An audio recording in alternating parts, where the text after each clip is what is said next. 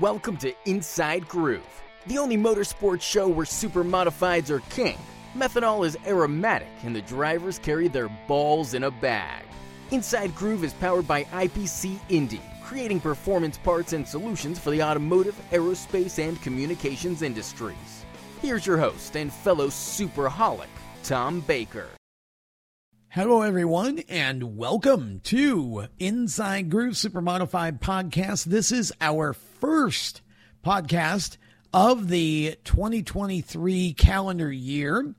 It is episode number 110, and this has actually been in the making for quite some time. We originally had this just about finished prior to the Christmas holiday, but unfortunately, we had a technical difficulty with a couple of the segments that we couldn't fix. And so then I had to go to Daytona to work the WK Daytona Kart Week down there. So just getting kind of back to it and looking forward to a big year. I think you're going to really enjoy this first show. My name is Tom Baker, by the way. If you haven't listened to any of these other shows, why not go back and check them out? They're all great shows.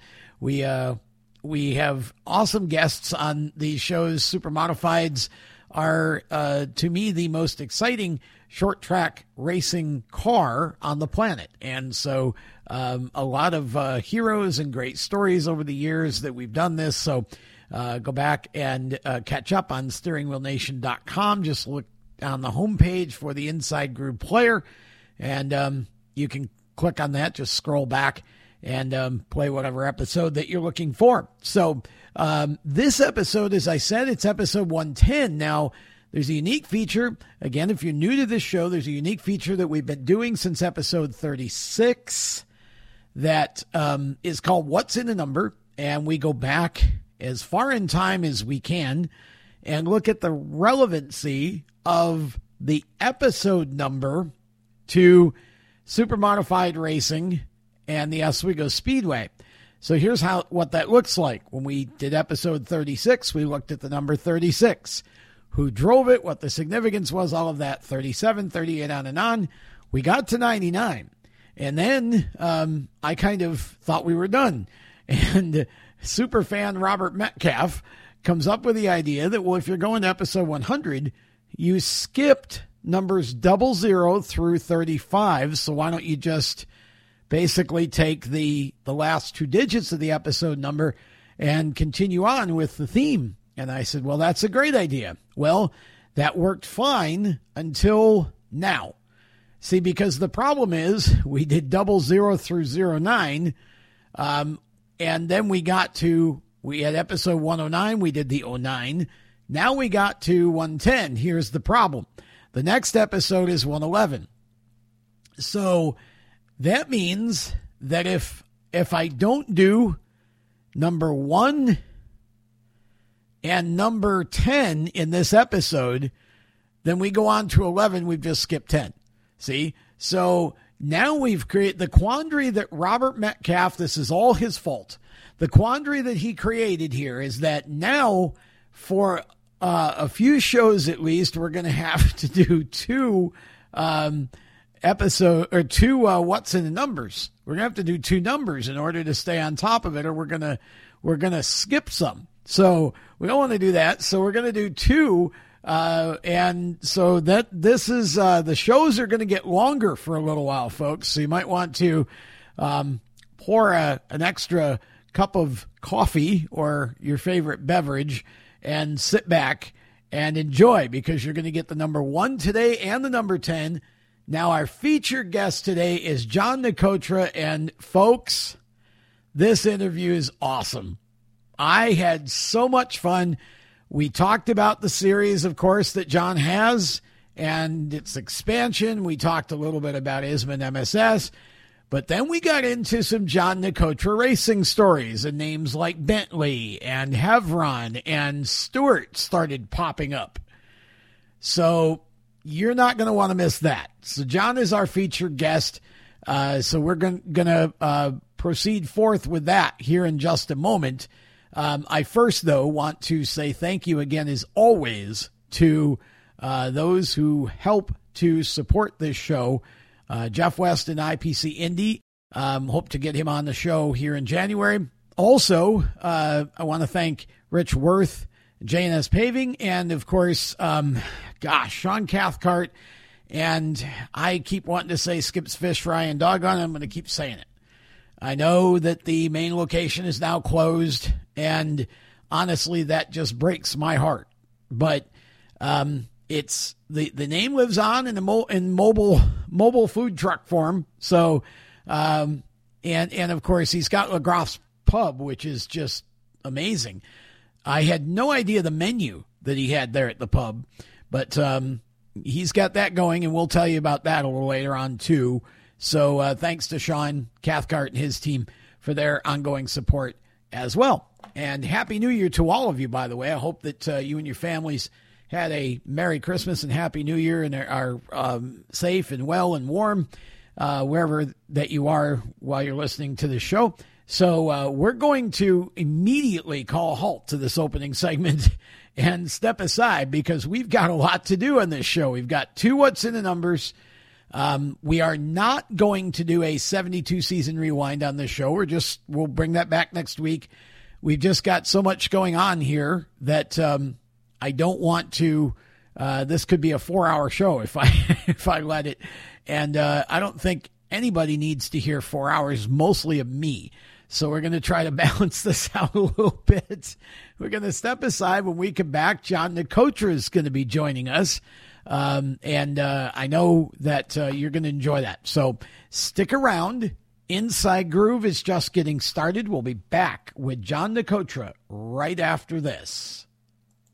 Okay, folks, I want to tell you about one of our sponsors here on Inside Groove, Indy Performance Composites. They're a premier composite design and manufacturing company creating performance parts and solutions for the automotive, aerospace, and communications industries. Jeff West and his team are amazing. They do all kinds of work in the motorsports industry, from dirt tracks to NASCAR to IndyCar, super modifieds. It doesn't matter. If you've got something that you need designed or fabricated, let them help you transform your idea, your vision, and your budget into a workable high-performance solution.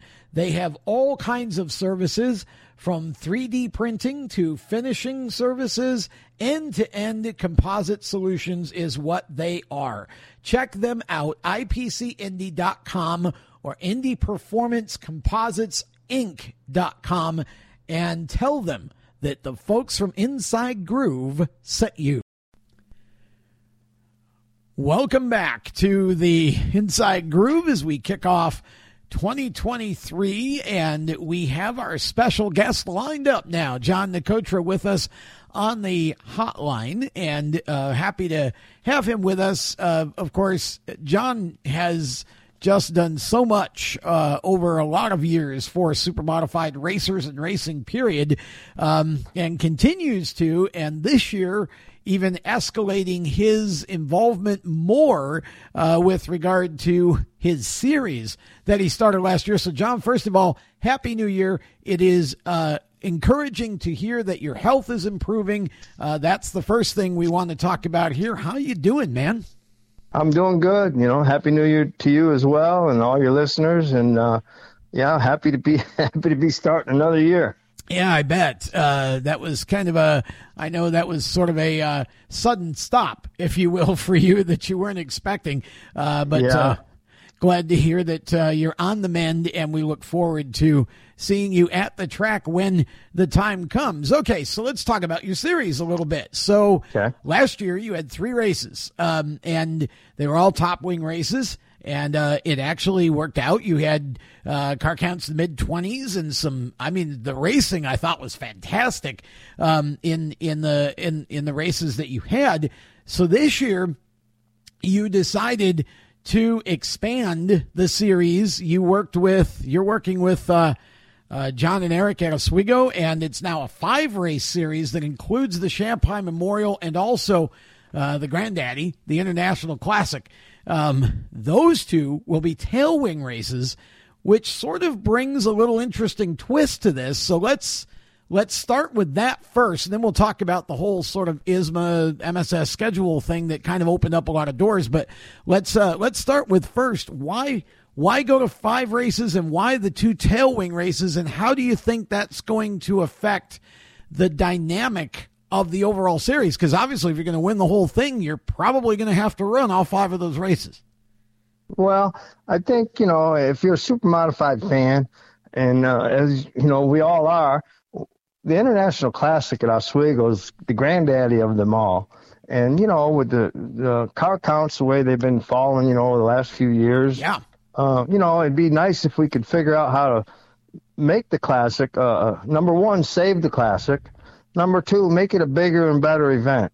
And the only way that you have a chance to do that is, 1, you got to put the purse up. Right. And 2, you got to have cars. And that's what we're trying to do. We're trying to help super modifieds in general. We have a few guys that are going to try the Classic I've talked to, and Good. some I think will come to the Champagne as well. I know Johnny and Eric and Chuck Hanley are working on, the non-wing races as far as, purse structure and what have you. The 3 wing shows, the purse structure is in place already. And we will have the $25,000 point fund. Nice. After those 5 events for the top 10. The winner will receive $5,000, which is $1,000 per race. And I think 9th and 10th pay like $1,600 each. So wow. It breaks down, nice. Seconds, $3,500. I posted it on a Facebook post the other day so people can see the point fund amount and the purses for the wing shows. And like I say, I know Johnny and Eric and Chuck and even myself are working on more and more as we move forward in hopes to, solidify the purse that, for Classic or Champagne or what have you. I mean, we are talking to some people and, it's a work in progress like anything else. But, things seem to be moving forward. Well, that's great. It's really good to hear. And I think one of the things that has made things a little easier is the scheduling this year, because I think the other big news of the last month or so has been that ISMA and MSS have gotten together and they are running basically one schedule of races. I guess it's still a co-promotion, but it's one schedule, which really makes a lot of sense and opens the door now because it frees anybody of conflicts in scheduling. It opens the door, I think, for a lot more movement in terms of if somebody wants to come and run Oswego and run your series, they don't have to worry about any conflicts with ISMA or MSS shows. This is, I think, a great thing. Well, I mean, I've been preaching for a while that we need one series, as far as the ISMA and the MSS are concerned. Yeah, we all have. Because you can't split up the car counts the way they are today. Right. And you can't sell a series to a title sponsor with, 14 cars or 16 cars or 10 cars. You got to have a package that looks attractive to hopefully landing a major sponsor where this thing could, have a 3-year deal in place where guys can build cars and run for the kind of purses that it takes to survive the sport that we all love. Right. So, I mean, I told Lori May and them, and I told Danny Sewell and Chuck, I says, to me, my opinion, the most important thing moving forward from last year was scheduling. If you're not going to schedule correctly, you have zero chance of landing anything. Yeah, so I agree. In my opinion, scheduling was number 1 importance, and the number 2 importance is money. If you can't fix 1 and 2, you don't have to worry about number 3 because it won't survive. Well, I agree with both of those because, at the end of the day, the schedule just splits. If you have a conflict where you have a show here and a show there on the same weekend, you're splitting the field no matter how you look at it. And there aren't enough cars anymore that are active that people are actually racing to be able to do that. You end up with 12 or 13 cars, and that's just, that's not ideal. It's not what anybody wants.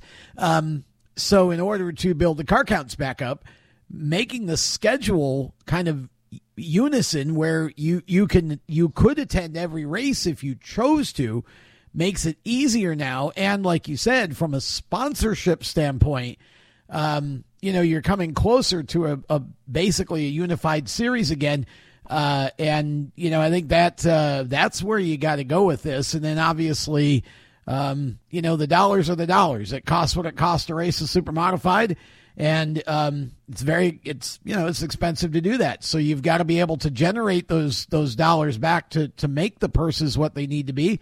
So first step to that would be, let's make sure that we can open up every race to every car if they want to go, right? Yeah.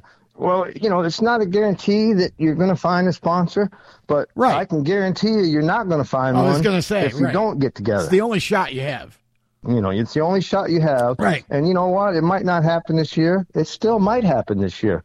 But if you could build on what we've started now. Right. And then you go to, say you get 18 or 20 cars at every show or more. Now you can go to a sponsor and say, look, we put our series together. We got one schedule, 1 point fund, and we got the Oswego Speedway as well for non-wing events. Can we put some kind of title sponsorship together? Right. Do you want to get on board? We got 12 races around the country with 18 or 20 cars. To promote good racing, you got to have a decently full field, because if you don't have lap traffic, it's a parade. Well, these cars are so fast, whether it's non-wing, you're right, wing, midget, sprint car, it doesn't matter. Everything's so fast that if you only got 10 or 12 cars, it turns into a parade. So nobody really likes a parade. You can go to the 4th of July downtown and see a parade. So you got to have 18, 20 cars, 24 cars, and it doesn't matter how fast they are at that point. You will have traffic. You'll have lap traffic. You'll have one guy handling a little better than the next guy, and that's what makes good racing. Well, I agree, 100%. That's the best recipe you can have, and especially if you're going to go out of town and you're going to go to a track that isn't familiar with the supers. You've got to have a good field of cars, and you've got to pre-hype it, and really build your stars again like we used to where when Jimmy Champagne would go to New England and race, that was a big deal because everybody knew that Jimmy was the king of Oswego. When Ollie Silva or Don McLaren or whoever would come from New England to race Oswego, we all thought they were larger than life because we knew they were the kings of New England and they all had nicknames and all of that, right? We were, so those are the things that I think, and obviously the scheduling's first because you got to be able to have the cars to run the shows. And so, I think, there's been a lot of encouraging news in this off season so far. And I think it definitely sets the right direction. It's like, I think it's an interesting twist putting the Champagne and the Classic into your series because, again, it forces you to kind of run both, set up the top wing and the tail wing. If we're not going to be able to agree on one, then, I think let's mix it up and force guys to have to run both because that way, I think, too, in some ways, you kind of get a better result that way because you find out, who's capable of running both equally well. I mean, it's not a huge change from one to the other, but it seems to be enough that, some people still feel like they want a second car for it. So, I think it just adds an interesting dimension to your series, and creates something for us media types to talk about, I guess. Well, a lot of guys want to run the Classic. It's like you say, they need a car. They need the time to do it. Yeah. We're going to have a one-day event this coming which is also Classic. huge. It's going to be time trial on Sunday morning, run Classic on Sunday afternoon. So some of these out-of-town participants that can come in, they don't have to have a motel for 3 nights for 8 people or what have you. They can come in if they want to do it and do it. I think we do have to work on the Classic purse would be a big help. And then if you do want to run the Classic and you haven't run it in quite a while, the Champagne, it would be a good time to get dialed in somewhat. Yep. It's a 75-lap race, and not only does it get you a little tuned in for the Classic, but it keeps you in that 5-race point fund if you're running the wing shows. Right. So, I mean, it's just all theory. It's all, let's play this game or let's play that game. Whatever it is, it is. We do the best we can, and that's all we can do. Well, I think it's a place to start, certainly. And I think your series was hugely successful as far as, showing that we can have good racing. And we, obviously was a great boon to Oswego's schedule. And I think it paved the way, honestly, for a lot of what we're seeing now going into 23. And so, I think it's definitely a great idea. It's just, as you say, you got to build on it each year. And, the drivers have got to want it. The tracks and, people involved in the series have got to want it. Everybody's got to do their part. But it seems like we're headed in a good direction. Now, I know people are going to want to know. So, how much, I know we're going to see Allison Slode on a regular basis at Oswego again, which is great. We love Allison, and she's such a nice addition to the field, both as a driver and just as a personality. How much will we see Otto? What's the schedule for Otto? That's a good question. That question will be answered week by week. Okay.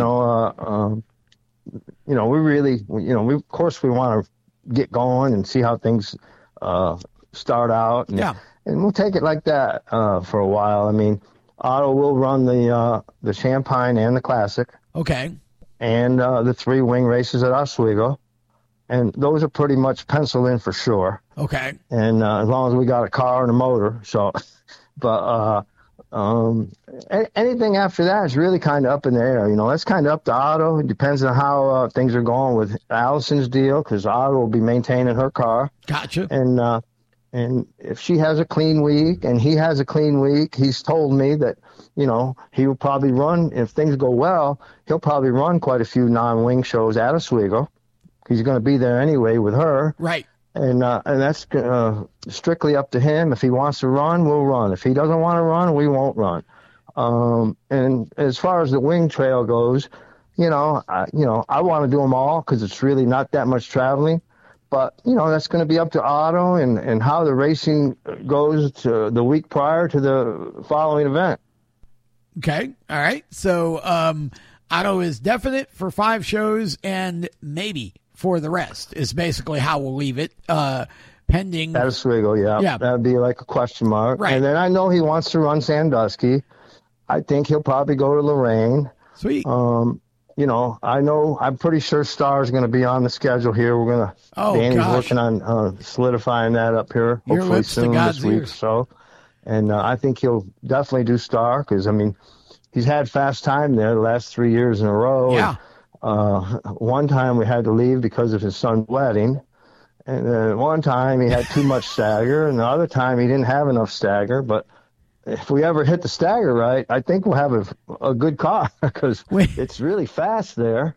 But we haven't hit the setup yet. When his son went to get married, did he not realize there was a classic race that weekend? There's 51 other weekends. He put the wedding to Sunday, and we were supposed to race on Saturday night. Oh, okay, I got you. And then it got rained out. Okay, got you. And then Bobby Weber, when I told him we couldn't make the Sunday show, I said, if you move it because they were going to do it later in the day, I go, if you move it to first thing, we'll try to do it.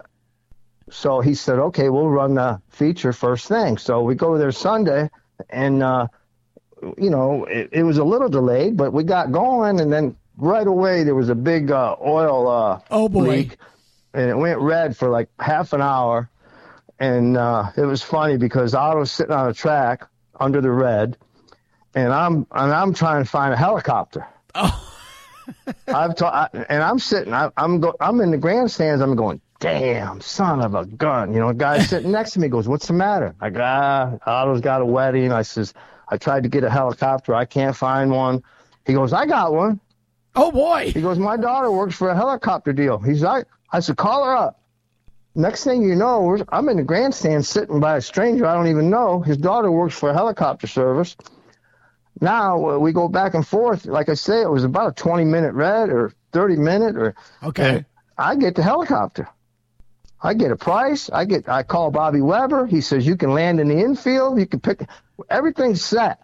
Okay. I'm getting ready to run down and tell Otto what's going on. And as soon as I got up, they started pushing the cars off. Oh. And and Otto came straight to the pits because his head wasn't in it. He had to go home. You know what I mean? Yeah. He pulls into the pit, and I run up to the car. And I go, I got a helicopter. I said, I can fly you right to the wedding, right after. He goes, now I'm in the pits. I got to go to the rear. But my head ain't in it. Oh, so man. He left, and I tried to put, I can't even. I tried to put, he drives a 14350. Jeffrey Battle. Yeah. We set him in there, and we got him, in the cockpit. I was going to let him go out and finish the race. And I told him, I go, Jeffrey, go out there, run the car. You're down a little bit. Don't go crazy. If you don't feel comfortable, bring it in. This is, Yeah. He goes, Johnny, my feet don't fit. I was going to say, because, there's a slight difference in size between Jeffrey it was and all kind Otto. of quick action we were doing there.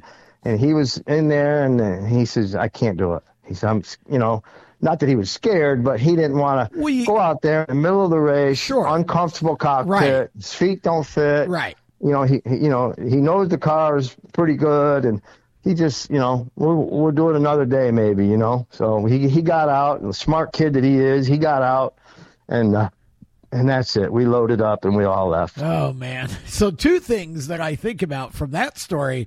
Number one, it would be awesome to see Jeffrey Battle in that car at some point. Number 2, under things you did not expect to hear on Inside Groove, John Nicotra getting a helicopter in the middle of a race to get Otto back for a wedding. Yeah, that was pretty funny. That is only that could only happen in motorsports. You're not seeing that in the middle of a football game, folks. The rain delay in motorsports. I got a price of $4,000. Oh. I go, well, if we do good, we won't lose that much.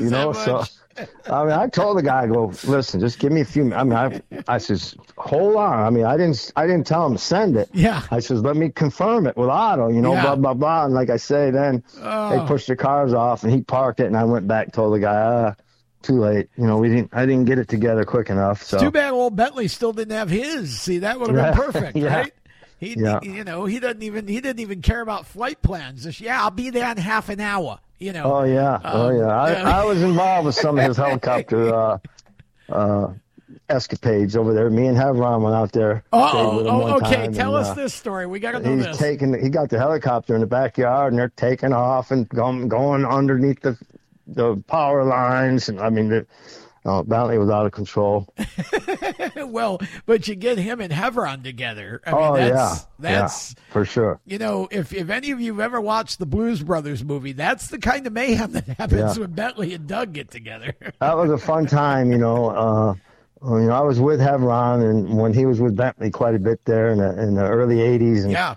And we spent a lot of time, we had cookouts out at the house. And, and we had a lot of fun with Bentley and Doug. Those were the cookouts. I had never had the opportunity to get to one, but my brother did, and I've heard all the stories about Bentley's infamous cookouts. And we had one at Doug's house one time, and Bentley landed the helicopter at the house, and Doug had the modified in the yard, out in the front yard. So when people come in, it was all beautiful red modified sitting out in the grass and everything. So the party gets over. And Doug's dad says, get the car, bring it in, right? Oh, Doug, he gets out there, cranks it up, drives it in, and the oil pan hits the driveway and cuts a hole in the oil pan, and he basically left an oil trail from the front yard right to the garage. I mean, just trying to park it, we got in trouble. Wow. So we had a lot of escapades with Doug. He was something else in those early days, boy. Oh, he still is. He hasn't changed that much. Yeah. He's just gotten older, that's all. He's still Doug. Yeah. Okay, so you and I were talking before about Tony Stewart, and I know you've got a few Tony stories you can tell, and I figured since we just got done with one of Tony's favorite events, the indoor deal New Year's Eve that he runs, talk a little bit about Tony and your history with him, because it just amazes me the people you know, and Tony, again, like Bentley or like Hevron, Tony Stewart is a walking comedy book of stories. Not all of which can be told on a PG-13 show. Yes. I go way back with Tony and had a lot of fun with Tony.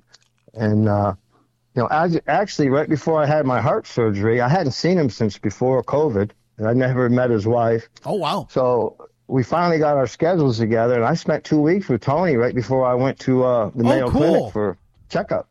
Nice. And I went all over. We flew from one coast to the other about 3 times in 2 weeks. I mean, we were everywhere, from Lake Havasu to North Carolina, back to Texas. And, it was a fun time, to get back reacquainted with him. I stayed with him at his house for a few days in between the trips and met his wife and went to the drag races in Texas. And he gave me a 2-seater ride in a cup car at Texas Motor Speedway. He had a fundraiser there early in the 2-week period I was with him. And after he got done it was a charity deal. And after he got done with all the charity deal, he calls me Banana. He goes, "Get in, Banana."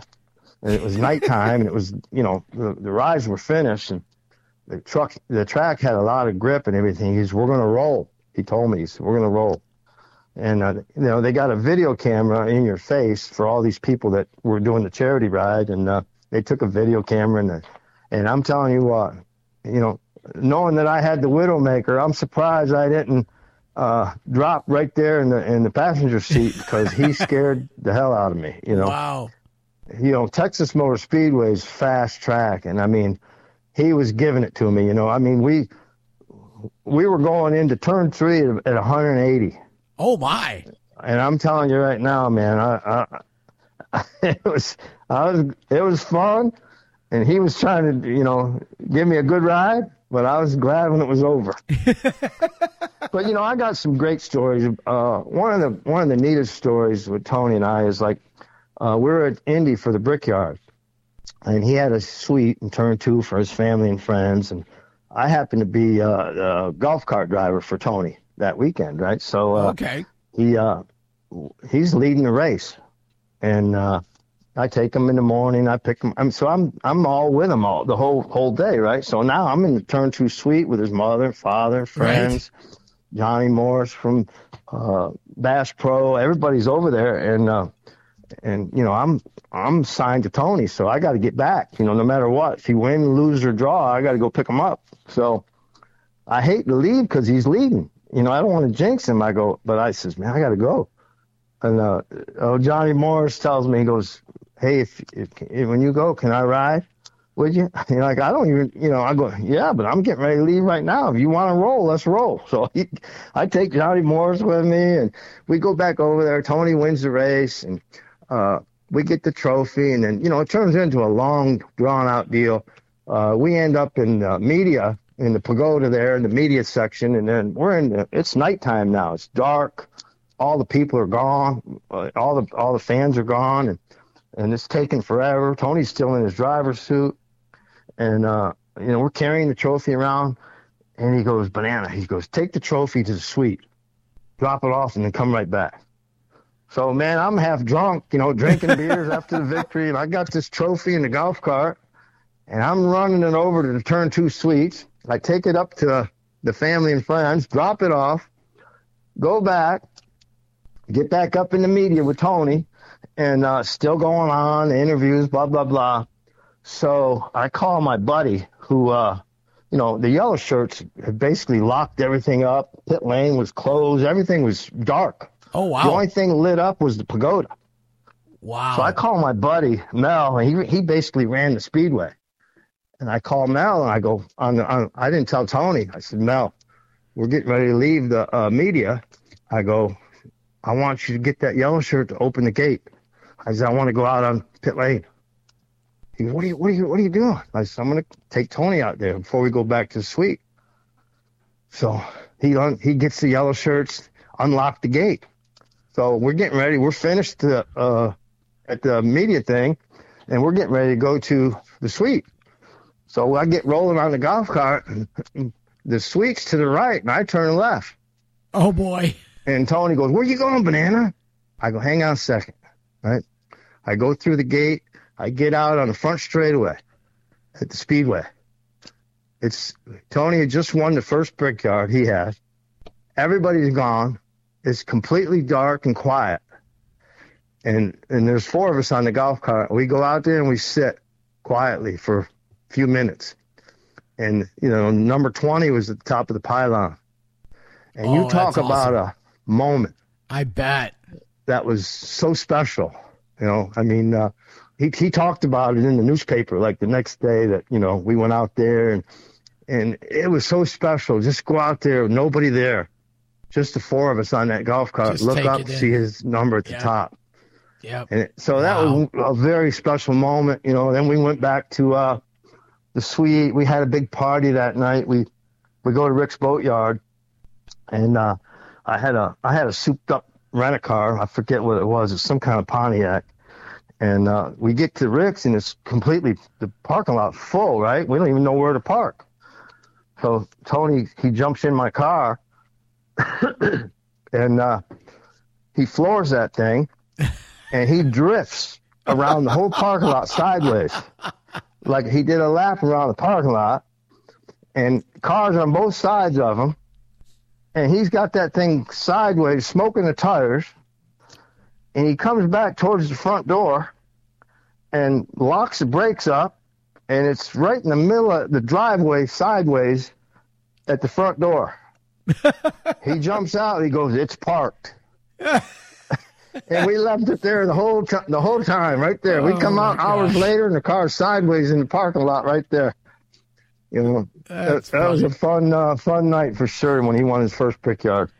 You hear stories like that, and I mean, that's what makes the sport fun, right? The personalities that like Tony has, Bentley has, those, these drivers, Schrader's another one. I mean, these guys just, the things that they do that we'd never get away with, right? But, no, it's just a crazy time. One time, I could never really go to Daytona a lot when I was busy with the produce deal. Right. It was because, back then, you had to get your credentials 2 weeks ahead of time, and I didn't really want to get a credential from somebody and then not be able to go. So I was always last minute. Right. So I called Tony one time. I go, man, I think I can get away for Saturday and Sunday. He goes, all right, well, come on up. So I leave Homestead Saturday morning, and I know the Busch race starts at 1 or so I don't want to get there till about 1:30, because then I can go straight to the credential, get my stuff, and get in without a big hassle. So I do it. I get there. I drive straight to Daytona. Okay. I go to the credential. I get my credential. I go to the infield. I go to Tony's bus, and he's leading the race. Oh, wow. About, whatever it took, an hour later, he wins it, and we're going to victory lane. There you go. So, I mean, I drove straight from Homestead. Straight to victory lane. Straight to victory lane at Daytona. And, Tony's laughing, and he put his arm around me. He goes, Banana, he says, you stick with me. He says, I'll keep you in victory lane. and it's happened, it's happened so many times. I was with him when he won his first Outlaw feature at Oswego. Pushed him off to go get his first Outlaw win. Oh, wow. I was with him with his first IndyCar win. And, at Homestead, his rookie year, he won 3 races. He had won 2 coming into Homestead, and Homestead was the last race. He used to stay at my house in Homestead sometimes, and we get ready to do the race, and I said, Tony, there was the inaugural event. Okay. At Homestead. Okay. I go, Tony, if you win, because we used to always joke around. He says, if I win, I'll give you the helmet, or I'll do when we were doing the IndyCar stuff. And he goes, I said, what if you win? What do I get? He says, if I win the race, he says, I'll give you the gloves. Well, he wins the race, and he gives me the gloves in victory lane. Wow, do you still have them? I got them, in my office, right? Nice. So the next year comes, and it's the second year. I go, Tony, what do I get if you win this year? He says, if I win this year, I'll give you the shoes. He wins again. I get the shoes in victory lane. So, I mean, those are some of my collection stuff. And I told Tony, I go, you know what? Those are for you. When I pass on, I'm sending them back to you for your, museum or what have you. Yeah. He's got a lot of stuff. And it's crazy, man. The stories that, Well, you've been to Indy several times, and weren't you a part of the whole Joe Gozick deal in some way, or no? Yeah. Okay. I got Joe his ride with Bill Tempero, a test. Okay. I got him test with Bill Tempero, and next thing you know, they put a deal. This was out west. I think they went to Vegas and did it. I tried to get Joe to come to Phoenix. Okay. While the race was on, but he couldn't make it. Okay. And then so they set up a thing to test. I think it was at the Bull Ring in Vegas. And then next thing you know, they got a deal set up for Indy. So, yeah, I was part of that, And then I kept trying to get a better ride for Joe because the ride wasn't too good. It was pretty bad. And, I was in Foyt's ear and I was in Tony George's ear. And ultimately, Tony George got him a deal. And then, Foyt put Billy Bode in. And then when Joe qualified for his 500, he bumped Billy Bode out. Well, see, AJ should have listened. Pardon? AJ should have listened to you. Yeah, he should have listened. See, he missed out. He could have had Double O Joe in the Indy 500. Instead, right. he got another quick thing with Tony. One time we were at Charlotte, right? Yeah. And he had his own helicopter at this time. Oh, and wow. So we helicopter in to the race. It was a night race at Charlotte. And we helicopter in, we go golf cart over to the car, blah, blah, blah. He wins the race that night. So now it's a night race to begin with. By the time we get done with the media and all this, it's late, like at the Brickyard. Everybody's gone. Yeah. So me and Tony and I, we get ready to go home. So it's Tony and I and the trophy. Oh, That's wow. it. And we go to the helicopter, and the pilot's there, and he gets in the front, and I get in the back. I got the trophy, and we take off, and Tony's on the headset. We're on the headset. He goes, "Hey, Banana," he goes, "You mind if I fly the helicopter?" I go, "Hell no, I don't care what you do." I says, "No matter what happens, we got the trophy." Yeah, I go, right. If anything happens, we'll have the trophy in the rubble. He goes, "Well, I don't want to do it." No, I don't want to do it either, but we got the trophy. Got any? How else are you going to go better than that? That's right. Yeah, just put some dirt over the top of us, and we're good, right? Yeah. Oh, we had man. a lot of fun. That helicopter was a trip, though. I mean, I had quite a few helicopter rides, and truthfully, I think I'm done with helicopters. Yeah. And just, yeah, I'm not sure. Tony's pilot, helicopter pilot, he was a good guy. He died in the Hendricks plane crash. Oh man, that's too bad. And he was a good guy. He was a trainer, and he was a very, very good guy. And early in his career with Tony, as Tony's pilot, we took a flight one time from Indianapolis to St. Louis. Okay. And it was he was new with Tony. And I want to say it was a 2-hour trip. We went to Kenny Schrader's track, I-55. Okay, in Peevely. So Tony's flying the helicopter with the trainer up front. And the trainer tells Tony, we're getting into the speedway area. And he tells Tony, he goes, "Look, Tony," he goes, "here's the track. Circle the track. See where you're going to land. Look for the wires. Look for this. Make a lap around. Look where you're going." So anyway, Tony laps around the track, and we see where we're going to land. And we get ready to come in there, and the helicopter starts rocking back and forth, like left to right, pretty shaky, right? And Tony tells the guy, he says, "You got it? You got it? You got it?" So the guy got it. I forget his name, so the pilot landed the helicopter, and we get out, and I go over to him. I go, "Look," I says, "I know you're new with Tony." I go, "But let me tell you, let me give you a little hint. When he says you got it, that means he ain't got it." Right, exactly. So get it. Yeah, get it. Yeah, just say yes and take over.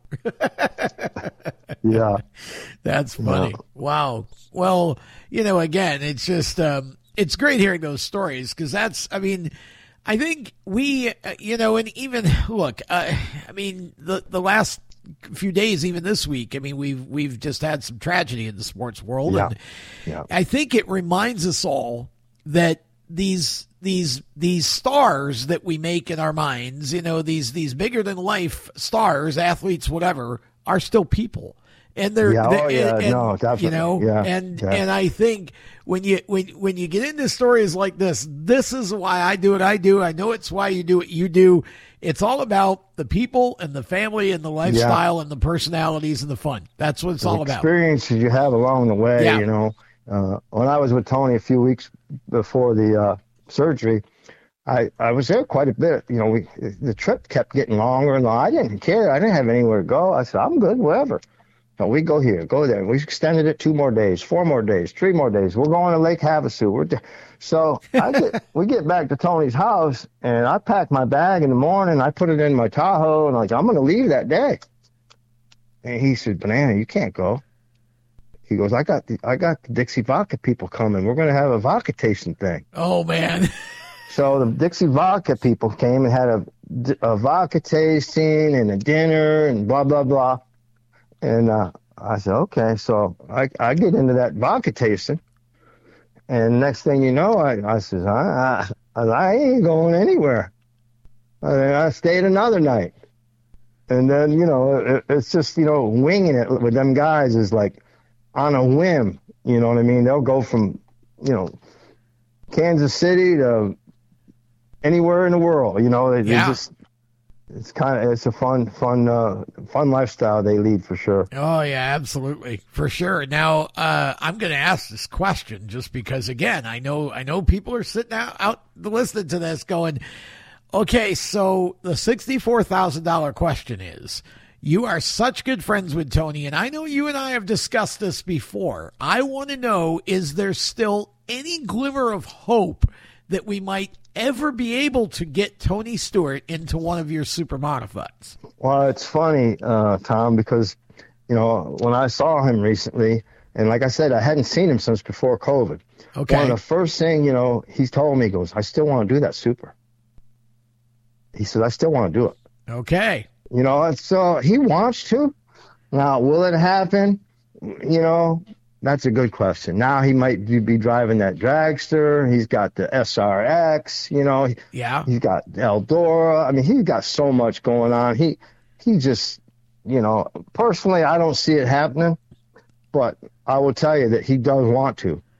Well, but will he make time for it? And I think the way we left it was, he needs to come up here like midweek sometime. Yes. And then we'll bring the car out and let him get in it and go. And just see if he wants to, you know what I mean? Right. Exactly. Yeah. So that would be a lot of fun to see Tony. Yeah. He's obviously driven him before. He's had success with him. But I don't believe he's ever raced a Swigo. And no. That would be, as much as I'd love to see him anywhere, or whatever, I would love to see Tony Stewart running, at a Swigo in the super modified. Yeah, top wing or tail wing, I don't care. Like, just, that would be hopefully maybe we can make it happen. The NHRA schedule is, there's a lot of races, but, hopefully there at some point, it would have been great. I always think about when Cup goes to the Glen, every year, like, how do we get one or two of those folks to come to Oswego and jump in cars. And again, there's obviously dollars involved in that, but it would be such a boost for that night's race at Oswego to do that. And Tony's no longer racing NASCAR. So if we could, he would be a guy that I know the fans would love to see. I mean, probably, more than half the current guys. Like I say, he wants to do it, but, how do you make it all happen? He's, you can't believe how he ping pongs across the country. I could imagine, yes, because I mean, just can't believe he's it. got so much. The NHRA thing was amazing to me because it's like, good grief, you've got an Outlaws team, you've got now the drag NHRA team, you've got you've got Eldora, he's got obviously the NASCAR team. It's like I don't know how he keeps up with all of that. The All-Stars. Yeah, that's right. The All-Star Series. Yeah. I mean, it's amazing, honestly, the SRX. It's amazing how he makes it all work, but it's amazing. It takes the passion that he has for the sport at all levels too. He's one of those that's never forgotten the grassroots. He is, and he just makes it happen quick. Yeah. You know what I mean? Where it takes forever for somebody to even get to talk to somebody. Right. I mean, he stops at mobile headquarters on the way out to Vegas and makes a deal to put mobile on the dragster that week. Yeah. You know what I mean? It's so, because he's so connected and has so many ties with so many people that, people want to get on board with Tony. They enjoy the ride. Like I forget which, there was a couple sponsors that used to sponsor some other outlaw drivers. Okay. I won't mention any names, but, so, they sponsor this guy for so many years, and they get off that sprint car and get on with Tony and Donnie Schatz. And the guy, tells me, he goes, wow, what a difference. He goes, we love this. You know what I mean? Well, of course. Tony knows how, to treat the sponsors, and he's a laugh a minute, truthfully. I mean, he's a ball busting son of a gun. Oh, I bet. Anyone around, he's really a funny character, it's just, and when you see him in those moments, he can be, a crusty old son of a gun too, and I've been there too. We all can. We all can. Not all roses with that guy, but that's what makes him Tony, right? Yeah. Well, and look, I mean, I think, and as I get older and become crustier, I think you kind of recognize that sometimes it's in the moment sort of thing that and people, when you get where Tony is, people always want from you, and they feel sense of entitlement to have it. Like, I'm a fan. I deserve you to sign my autograph. It's like people. Yeah. Oh no, I've been through some of that. But the fun times overcome it. Of course, right. When the Tony Stewart Foundation used to have these concerts we did in Paducah, Kentucky, and we had everybody from everybody. Right. Kid Rock, Montgomery Gentry. I can't even think of it, but everybody was there, right? And all the NASCAR guys would come, and we were up there one year, and after the show, we were going to all go to the casino. I think it was a Harris Casino in nearby. Okay. And Tony says to me, he goes, I got to do a 20-question interview real quick, and then we'll go, right? So I mean, it's me, 20 Earnhardt, questions. Casey, Kane, Kid Rock. A bunch of us, and we all end up going in a bus, and we go to the casino. And we walk into that casino, and we're me and Tony and Kid Rock was playing blackjack, and they won't let anybody else play. It was just us three at the table, and of course, I'm sitting here with those guys playing blackjack, and the crowd is 10 deep all the way around. I bet. And I'm thinking to myself, what in the hell am I doing here? Yeah. Yeah. But before we went to the casino, one of the funny things Tony did, to show his funny personality, he said, Johnny, I got to do this 20 question interview over the phone real quick. So he gets in there. We go into this little booth, and Guy says, "Hey, Tony," he goes, "how you doing?"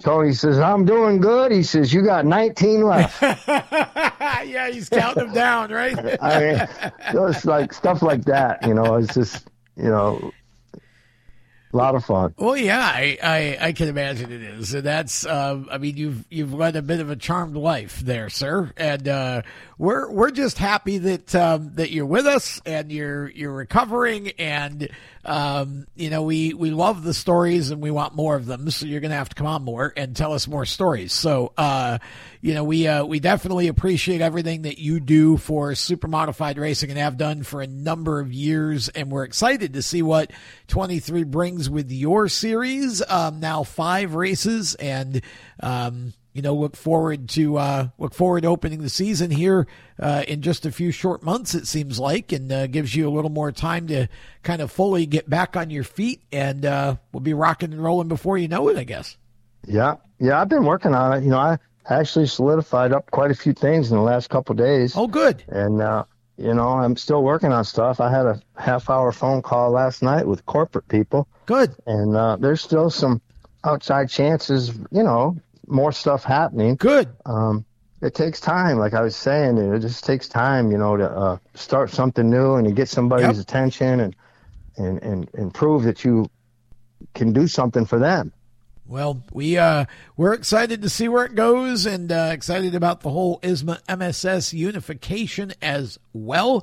So again, John, thanks for taking some time and telling us some great stories here to start the year off right, and look forward to seeing what 2023 brings. Hopefully, good health for you. I'm doing good. Good. I'm on the treadmill every day, and I do cardiac rehab twice a week, which is very easy. I'm just trying to go through the motions and make sure that this guy keeps an eye on me and tells me, where to put my heart rate on the treadmill. And so I'm trying to do everything right. I've been trying to eat right, and hope to keep going for a while. Well, good. Well, we look forward to seeing you back at the tracks this year, John, and thanks again for all that you do. That is John Nicotra, and we will be back with more of The Groove right after this.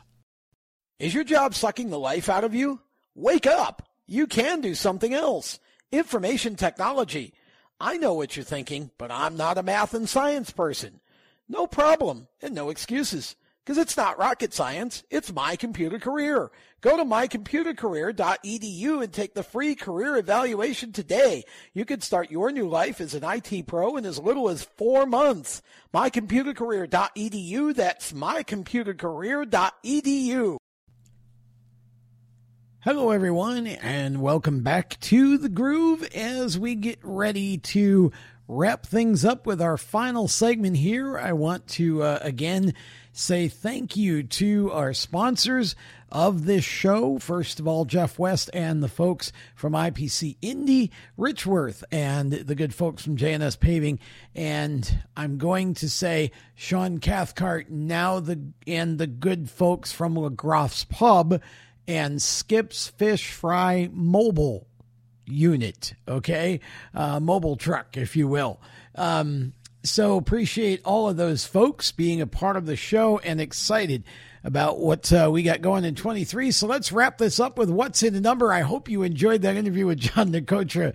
I love me some stories, and John's got a bunch. That was a lot of fun. And we definitely will do that again. And if you all would like to hear more of that from John, feel free to drop comments here, because again, if you don't share the show and you don't comment and engage with it, then, I'm not going to know what you like and what you want more of or whatever. So, we definitely, I thought, had a nice interview with John there. That was a lot of fun. Okay. What's in the number? Remember, we've got 2 today to deal with, 1 and 10.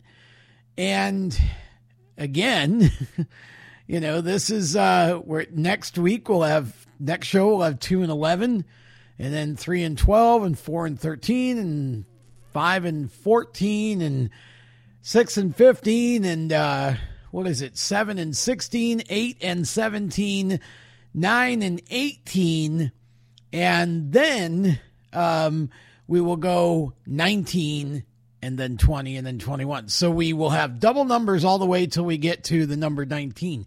So a good bit of this season, actually. Okay, so number 1. Okay, so as most of you know, I started going to the races in 1973. So anything in the 60s for me is just, third person memory or reading in the program or whatever. And in the case of the number 1, I really have no idea where to go with that in the earliest days. Some of you may. Feel free to drop in the comments. I was trying to think about the first number 1 that I actually remember. And it made me think about, there was a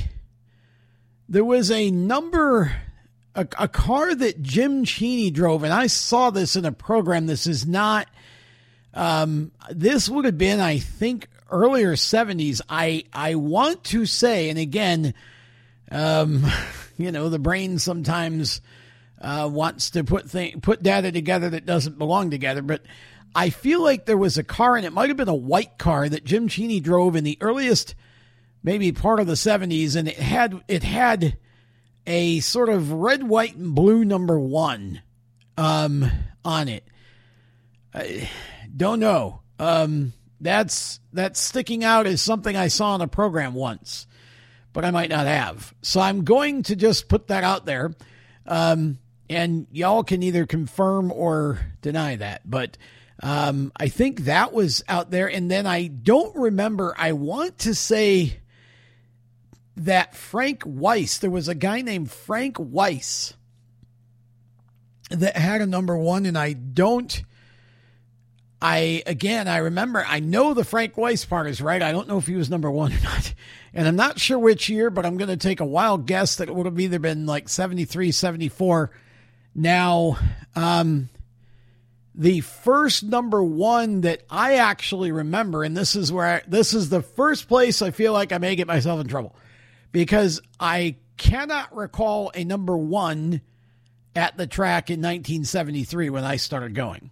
I just can't recall a number. There might have been one. I don't recall it.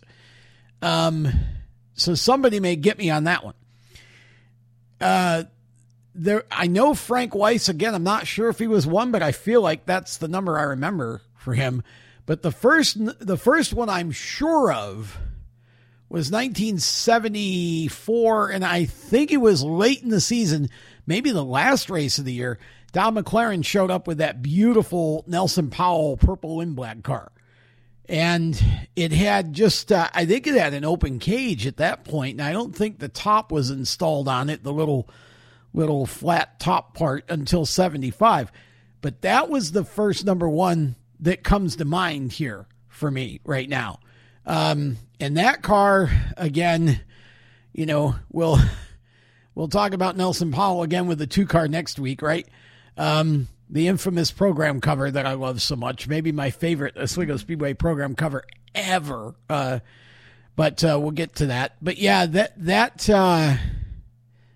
definitely was a gorgeous car. Don McLaren drove it, then Jim Cheney drove it, then Don McLaren drove it again. And I don't know what happened to it after that. I think it might have been sold and bought back and then sold again or something. I don't know exactly kind of the whole. I feel like there was a point where that car was sold by Powell and then bought back by Powell. But McLaren ended up, for whatever reason, at the start of 76, they split for a time, and Cheney had the 1 and the 2 and the modified number 30, which, again, with the louvers in the back, that car was so awesome. So, he had all 3 of those, and then eventually, let's see, that would have been, so 76, I think, was the year that McLaren came back, and I think Cheney ended up in mid-season going to the 04. I think I'm pretty sure that's how that went. And so the next, let's see, wow. See, this number 1, this is one of those sneaky numbers that I feel like there were probably, well, let's see, hang on. So I know Weiss, if he was number 1, he was in there in the early mid-70s somewhere. So I don't know if there was another number 1 between the Powell car and the guy that I think will be forever cemented with this number at the Oswego Speedway. Started running it in 1978, Doug Heveron. Doug, of course, that was the Champagne Roadster. Doug ran from, 78 to 83. And so he had the one all those years, and Bentley, we all know Bentley jumped in it for a bit when Doug was hurt there in what year, 83? Was it 83? I think it was 83 at Indy. Let's see. Then those cars, Bally bought the older one. And I'm not going to count, if you count anybody that drove the newer of the 2 offset number 1s, I'm not going to count that because it was 01.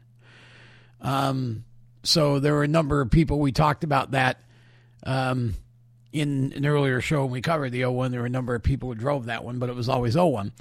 The only one that drove it is the 1 as far as I remember. And I'm talking about the newer of the LaPrade offset cars that made its debut in 82 was Doug. I think everybody else that drove it was 01. So, let's see. Bally bought the older of the 2. And wasn't it Jim Paternoster? Yeah, I think Jim bought the newer one. And made it 44, not the Race Master Engineering Jim, right? This was the Jim from, where was he, from Ithaca or Utica or somewhere like that, and he had a couple of cars before that. Had that twin to the Champagne 89, remember? So yeah, Jimmy bought it, I think, and then sold it to Denny Wheeler, and then Bally ended up with it. So it kind of went around a little bit. Now, the show car that Bally had, that was the 5 for a number of years, when let's see, when they bought the Heveron car, that number, the show car 5, which would have been 84, I think, yeah, 84, that show car, they made the number 1. And so, let's see, gosh, well, I think maybe I don't know if I count this as a race, but Darrell Waltrip did get in it. Remember the exhibition that Bentley and Darrell raced? That was cool. Let's see, George Ziggy Snyder drove it in a classic, didn't he? Wasn't that the show car, I think? I remember him. I have a vision in my head of him coming off turn 4, and he would never let the car drift all the way to the wall. Like he sort of cut the corner a little bit. He was running a weird groove off of 4. He ended up, I think he won a qualifier race or 2 and ended up in the classic. I don't remember how he finished, but yeah, Ziggy drove it. Doug drove it. Heveron drove it, actually, I think at least once. I think Steve Gioia drove it one night when his number 9 was in some peril, and I think maybe that might have even been a similar situation. Remember when in 76, when Jimmy Champagne offered Steve his brand new car that even he hadn't raced in competition because Steve's car was out in the championship run? I think that's the same sort of thing that was happening. Bentley and Steve were going for a title, and Bally offered him the one. I think Steve went out and finished in the top 10 with it, I believe, if I remember right. Wow, who else would have driven it? Then I think there was a point where it became the 01 for whatever reason. I think Dick Batchelder maybe drove it as the 01, but who else would have been in it as the 1? I know there's probably a driver or two I'm missing, so I'm going to get stung on that part of it too. But as the 1, I remember Ziggy, I remember Doug, and I mean maybe Bentley had to drive it a time or two. I don't know as well because maybe the main car was something happened. But, and Steve were the ones that I remember. And then, of course, Daryl, which was, that was the coolest thing ever. And then, let's see. So after that, I'm going to get stung on this too, but for some reason I want to say that, what was it? Joe Grunda out of Ohio, wasn't he one? He was either 1 or 01. And I can't remember because I sort of feel like he ended up having to change his number a few times. And I don't remember if he changed 01 to 1 or 1 to 01. But I think he might have been a 1. And that would have been, let's see, where are we at this point? Mid-80s, right? Wow. There was, let me think. Gosh, I don't know if there was another number 1 until it's in the what? Oh, actually, wait a minute. No, there was. That was when the Graves, Graves Racing. Freddie Graves started building, mass producing the Graves chassis, and what year? 80. So it would have been 88. No, 80. Yeah, because in 87. I think the very first Graves house car driver was actually Gene Lee, right? Wasn't that a Graves? Yeah, that was a Graves house car, wasn't it, in 87? And that was 0. He used the Gibson family number, right? And then in 88, so it would have been 88, I think, right? Because let's see, in 87, that was the year that Hevron drove for Mike Mazer. In the 61 and what was the other one? 47, right? I think I got it backwards. 47 and 61 junior and all that. And then, let's see, that was also the last year Bentley raced for Bowley. So yeah, in 88, Doug went over to drive for Freddie Graves in that, I think it was blue, wasn't it? It was a blue car. And then Bentley drove for Mazer, and that started Bentley's run with Mazer, and Hevron's run with Graves lasted a couple years. They had, what did they call that black car? What was the limo? Was it the limo? Is that what they called it? That was the car that Doug was in, and why I remember this, I have no clue. Again, it's like, I always look back. I always wonder how our memories work. It's like these little flashbacks in time, and then you can forget a whole year. But you remember this 3-second moment. Doug, that was the car, the black one, which would have been 89, I think, that Doug won. Were they still running semis then? I guess they were, right? I think it was a semi, but it could have been a heat. It was a qualifying race. Driving one-handed and was running 16.6.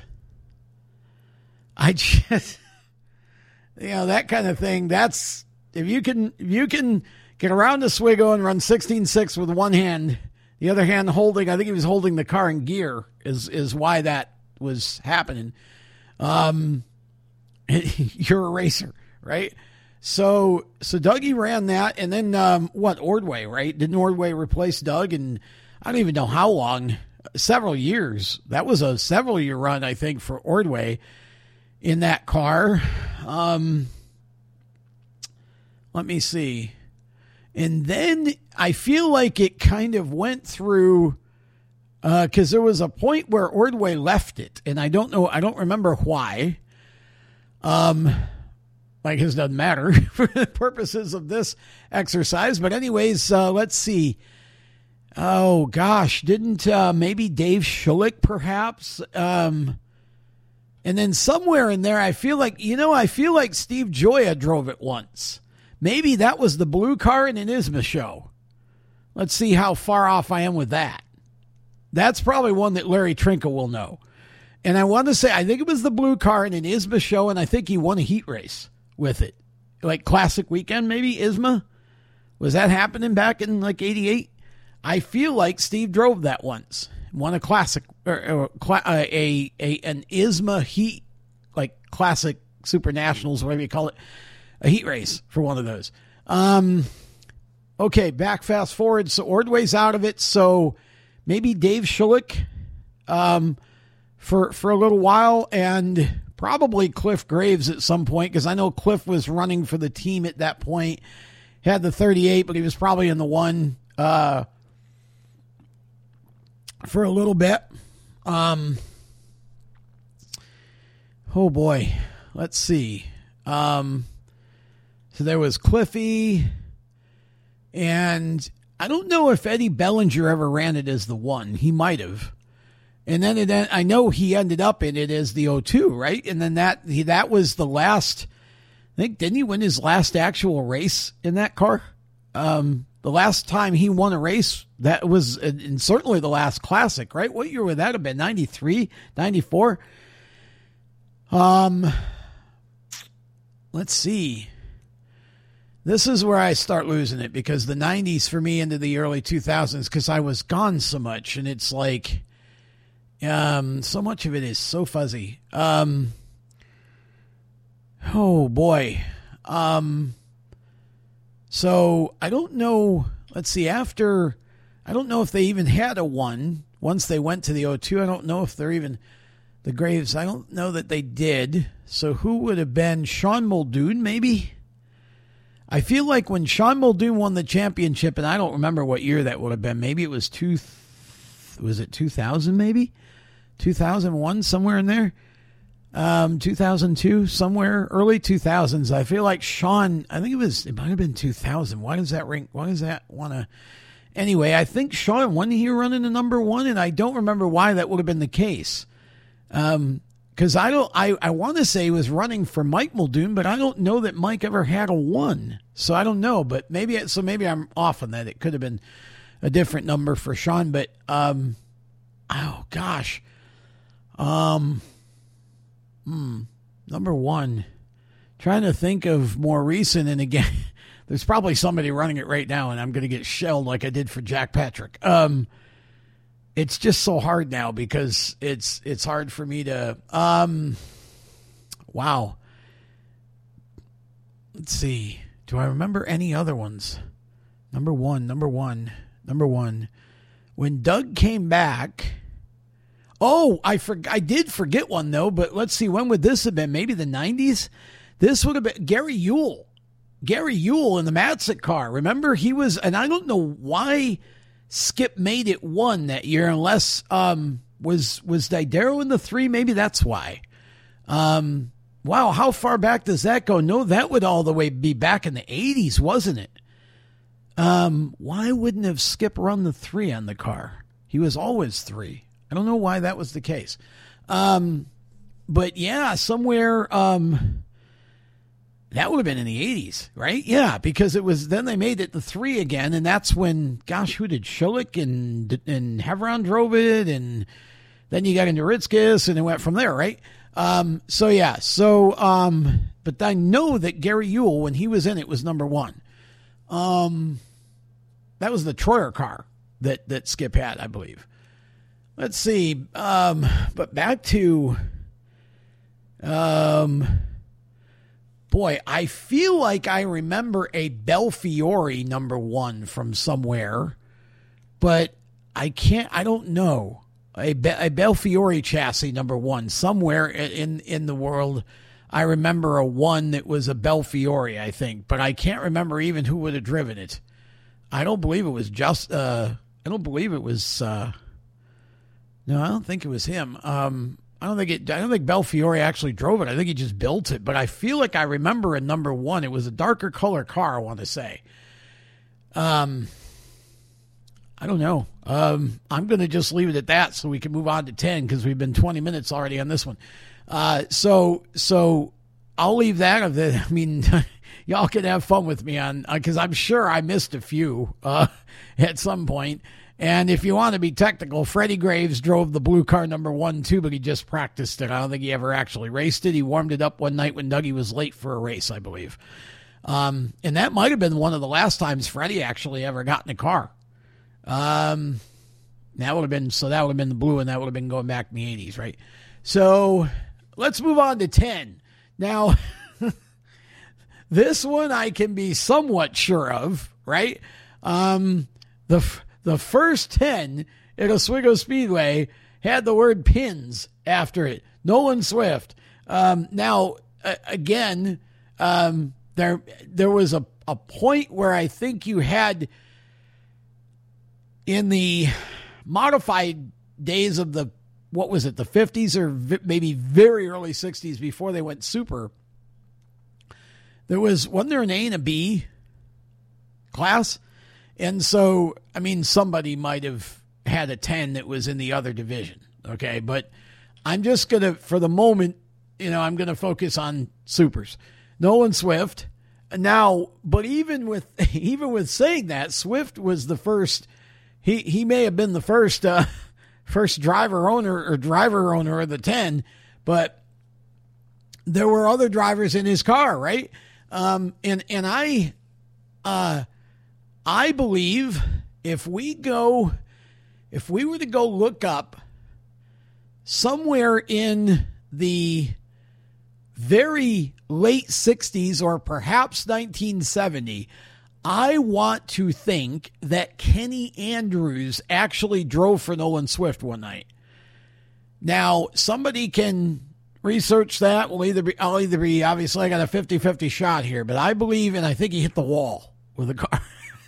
Now, I don't know if it's because something broke or whatever, but I think I remember a program from maybe 69-ish or 70-ish, somewhere in there. Kenny Andrews in the car, and in the wall. Let's see. Ronnie Wallace, obviously. Well, hang on. So Nolan Swift, because Nolan started, I think, wanting to retire in the early 70s. So the first time that he, I think, tried to retire was 72.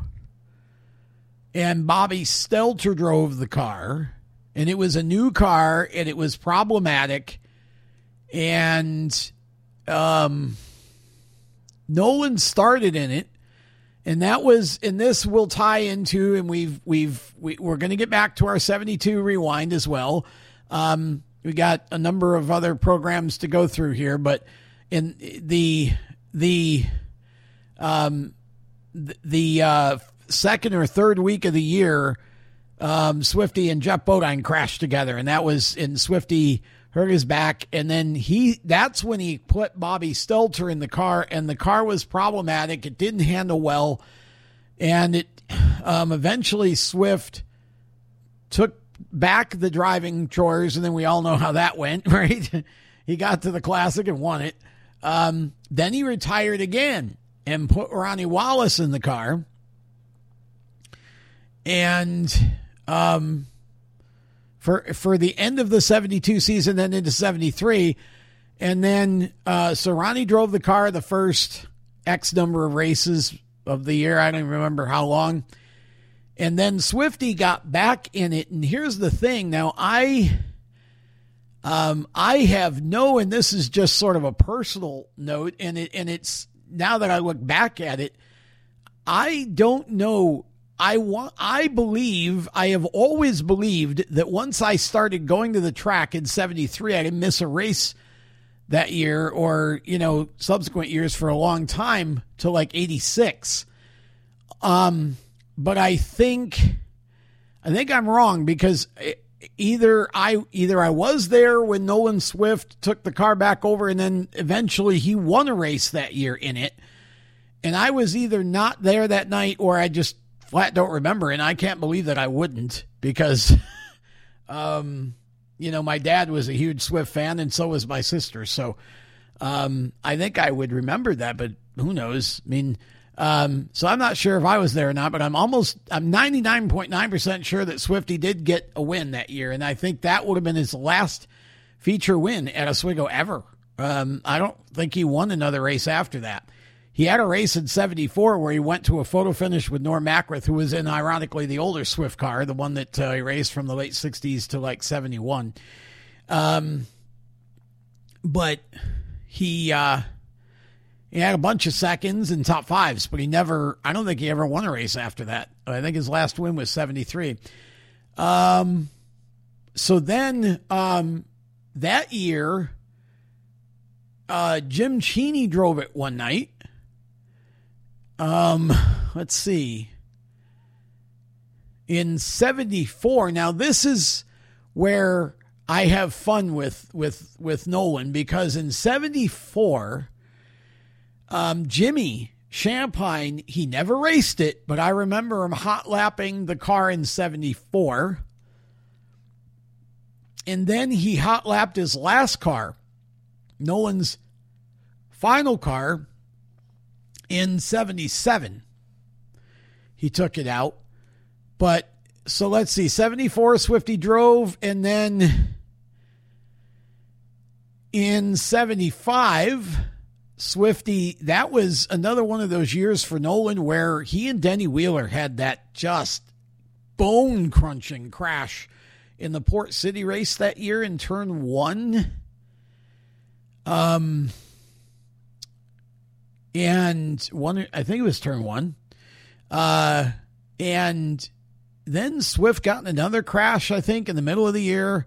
Like, it was one of those years that you have where you just can't keep things together. And I think because of that car, I feel like that car was really fast at times that year. And if he could have not had all the crashes, because they were running like for third, I think he and Denny were, where they crashed in it. And if he had been able to, if that had all not happened, I feel like maybe Nolan could have gotten some wins in 75, because that was the year that we had, like, I think 11 maybe different feature winners, or 9, 10, 11 in that number.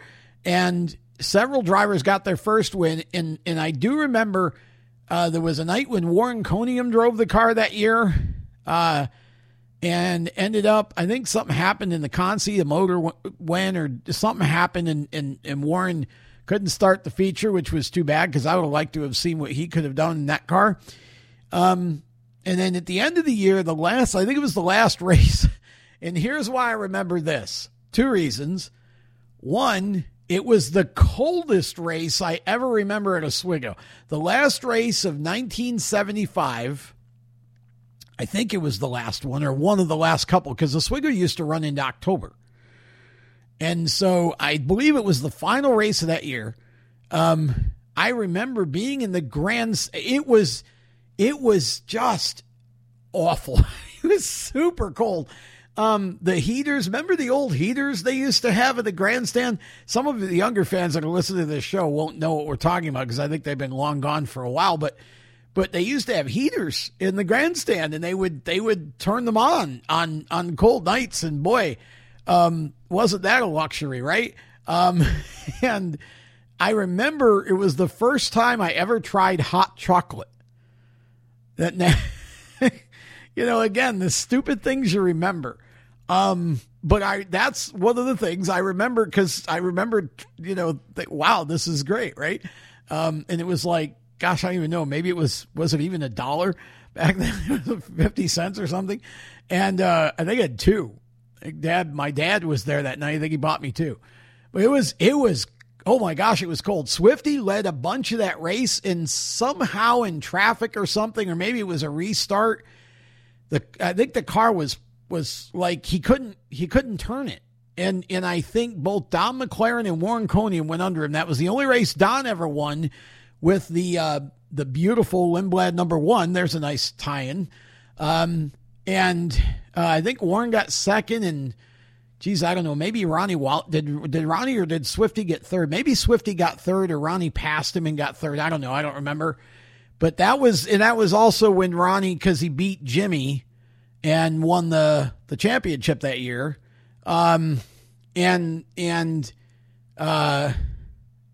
that was, I've never been that cold at the Oswego Speedway. The other night that sticks out that came close to that was when they used to do the Race of Champions, which, bless that race. But by then, when you had like 76 different classes running, and, it would get over at like 2:15 in the morning after the bars had closed. And that was, I think, was a deal where it might have rained a little bit, and it was awful. And at the end of that race, geez, it had to be at least 1 or 1:30 in the morning when it got over it. It was like in the 30s or 40s or something. That was also really bad. But that race at the end of 75 that Don won in the one car that Swifty led a bunch of was maybe I think that was because it was after that Swifty sold that car to Dave Snyder and of course Bentley came back in 76 with it as the 77 car. And then Swift built that new car, and that car just never worked. His finest hour was the 77 Classic with that car. We've talked about this a number of times on the show, and I'll talk about it a number more because I just loved it. Knowing you just knew that, it was sunset for him, right? And once again, didn't qualify well. Didn't make the time trial cut, takes it home. I think he added like 8 inches to the chassis. I think he made it like 8 inches longer, something like that. And came back on Sunday to run back when we used to have the heat races, the wacky races, as a lot of people would call them. Last chance qualifiers. Back then, I think they were heats and then the semifinal, right? We didn't have the Bud Light B-Main yet, I don't think. And Swifty ended up, he won both the heat and the semi, if I'm not mistaken. And he ended up starting what would that put him? Maybe 31st or something. He ended up 7th. And I just remember him driving around the outside of so many cars in that race. My mother was with me that night, and she was just amazed. She kept saying, "Look at Swifty go. Look at Swifty go." And it was like vintage Swift. And I don't know that I ever thought during the race that he would have, he was going to have a chance to win it. But man, it was just cool to see him run so well. And that was the last Classic he ran because the next year he brought it back. And that was the year that he went to the full face helmet, I remember, which was really interesting. And, now, somewhere I think it was in 76 or 77, somewhere in there, Jimmy Winks had warmed up the car, and I think Jimmy drove it at Thompson. Now, I'll go back. I know some of you are going, wait, you missed a driver back in, okay, hang on, I'll get to the Rapid Roman in a minute. I'm saving that for the end. So, Jimmy Winks drove it at Thompson. I think it was maybe 76 or 77. He ran it. And I think Bentley might have run it at Thompson, actually, for some reason in one of the races. I don't know for sure, but I think Bentley might have run that car once too. But, I'm talking the final car that Swift retired out of. So he came back with the car in 78. It was the year he had a full face helmet, which was interesting. And he just, I think it was the Port City Blue motor. I think he had something happen on Saturday and had a light crash and came back on Sunday and blew the motor. And never drove again. And I just, gosh, I know it's redundant, but man, it just felt wrong. That just felt like the wrong way for Nolan Swift's career to end. Obviously it was his decision, and probably, by that point he was out of gas. He'd had enough, and that was when Ron Gapsky, Jim Groves, I think it was Groves, might have been Graves. Jim Graves or Groves came out of the grandstand, bought the car for Ron Gapsky. Ron did not have a good first couple of outings with it. Painted it green. Wasn't it green? Didn't he paint it green? Now, see, this is where I because I'm trying to think, because there was a point where it was green, and I remember him sort of tipping it up on his side, Ron just, again, God rest his soul. Ron just went home to be with the Lord, but yeah, he just struggled with it, right? And so he put his 51 on it in Gapski, or in Chuck Siprich, actually. There was it Port City maybe? One of the years, 79, 80. Ronnie Wallace had driven it a few times, and then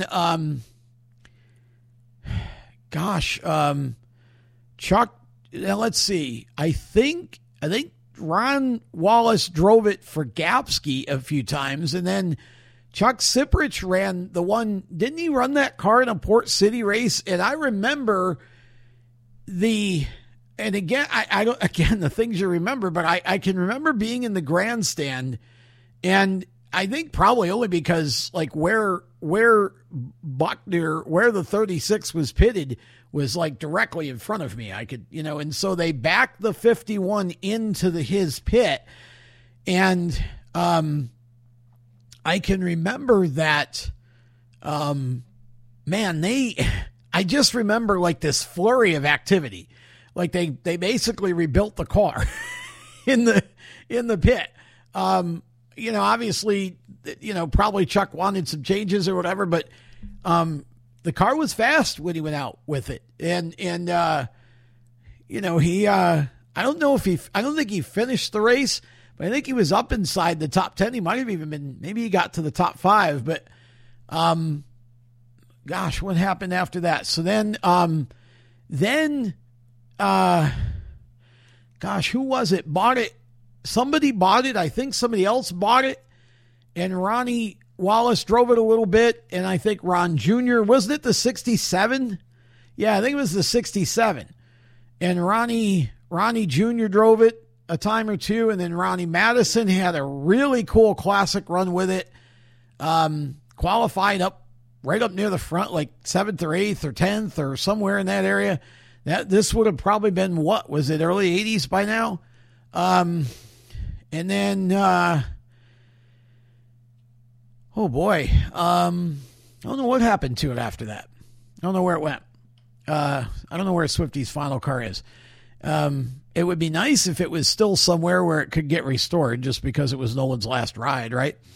But yeah, to go back to, I wanted to save, because back in the 70s, 70, let's see, 3, 4, 5, and I was literally just like looking at paint schemes in my head, right? This is with Swifty, this is how you knew what year it was, because every year was a different paint scheme.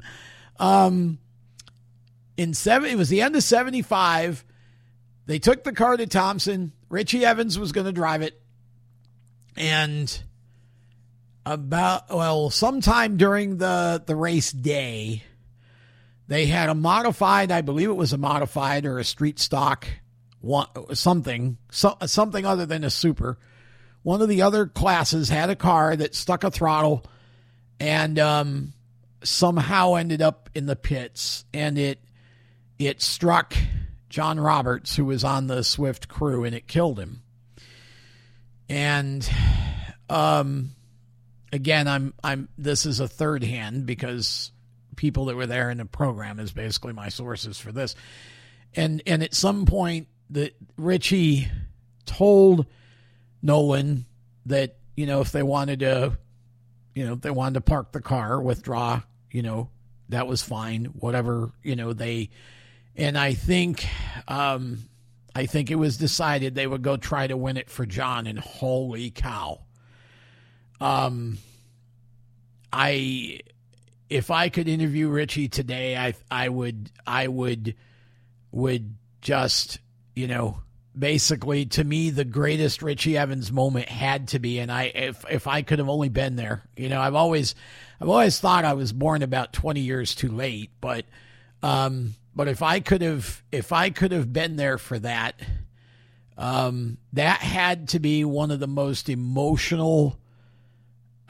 Because from what I'm told, he just went out in the race and just absolutely, just crushed the field. Like he it was as if he had an Indy car and everybody else was driving, trikes. I think he led every lap of, I think they split the race. Didn't they used to split the race that fall ice? Didn't they split that in half? And I think that he led both, right? I don't know if he lapped the field, but like he just devastated everybody. And Richie had never raced a Super before, as far as I know. I think that he and Maynard Troyer actually hot lapped somebody's car, and it might even have been the old freaking 13 car, Roy Murphy car. I remember reading somewhere early in the 70s at Lancaster, maybe, and I think it might have been that car, or maybe, I don't even know what it would have been. But I swear there was a car that they both hot lapped. And, but I don't think Richie'd ever raced one, but oh my gosh. I mean, it's tragic that happened in 1975, because if there was ever a moment that I would have wanted social media to go nuts over, that would have been it. That would have been it. Anybody, I'd love to, if you were there at that race and you watched it, I would love for you to comment. I would love for you to kind of talk about that, what that was like to see. Because, to me, it's moments like that make our sport what it is. And, if anybody has pictures, like good quality as it goes, back then, right? If anybody has real clear pictures of Richie, because I would even consider that's a magazine story. If somebody was there that can help me to kind of recount that day and the history of that, I would love to write about that for the magazine. Love to do that story. That was just one of those moments in time, right? And that's why I saved it for the end of the Swift part, because, of course, Ronnie Wallace did a great job in the 10 car. Again, Swifty couldn't get the feedback. They couldn't quite figure out how to win. Jimmy was doing Jimmy things by then, right? 73. Ronnie, I think, did win a few shows outside of Oswego, but he never won at Oswego with the car. Stelter, all the drivers that Swift had were, Richie, I think, was the only, well, no, because I think Bentley Warren might have won a couple shows, because he drove, that's a good point too. Bentley actually drove, I believe, if I remember in Bentley's book, Bentley said he drove the old, that Swift car in the late 60s, the one that Bowie ended up buying, that became the Flying Five in the, 73 for Don McLaren, 72 for Don McLaren, and then Norm Mackrath was in it when I started going in 73. But that car, I think Bentley said he drove that car and maybe won a race somewhere with it. And then Bentley did drive, I guess technically, I think Bentley had the 10 on it when he won that race at Fulton in 76. That was before they put the card table on top, right? I think it was still in the 10 livery then. So I suppose you can say that Bentley, but of all the of all the drivers that drove for Swifty, none of them had a performance like that. Richie Evans showed at that point that, and then of course, if you fast forward about 10 years, that heat race, I just watched this again not too long ago too, that heat race that he won in the Matzik 3, and that's right, because that was the Troyer car. And what was that, 85, I think it would have been by then, right? Or 86, somewhere. No, 85, right? Because Richie, he was killed that year, right? That was about 10 years later. He once again, he gets in the Super, and that 3 wide, last lap 3 wide, nips Bellinger and Muldoon at the line. That heat race is one of the greatest heat races in the history of the track. So Richie was known for being spectacular, and boy, he could flat drive a car. And again, I could do a whole show with Richie Evans stories. just things I've seen, let alone have some guest on that. I mean, I need to get maybe Bones Bosher or something, because I think he wrote Richie's book, didn't he? Need to get somebody on and just tell some Richie stories. I know that this is a super modified show, but I've always said that anything that races at the Oswego Speedway is fair game, right? So modifieds certainly are, and Richie ran a super, maybe 3 times in his life, but holy cow, he made some history in ways that other drivers who raced for 20 years didn't, right? That's the kind of driver Richie Evans was. But I would love to hear from somebody. Message me on Facebook or through the Inside Groove Facebook page, or send me an email, tom@steeringwheelnation.com. But I'd love to hear from somebody who was there at that Thompson race in 75, and if I can get enough information and get enough research and enough accounts together, I would write a story for the magazine, because I think that race deserves that. And that was incredible. It was just incredible.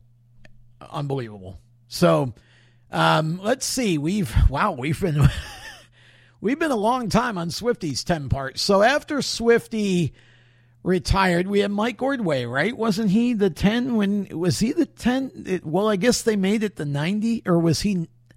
Gosh, I swear he was a number 10. Wasn't he when he first came to Oswego, the orange car? And here again, I'm probably going to miss, let's see. So there was Ordway then, and again, I think Joe Grunda might have had to run a 10, right? And Jamie, now, okay, hang on. So now I'm getting ahead of myself. So I think,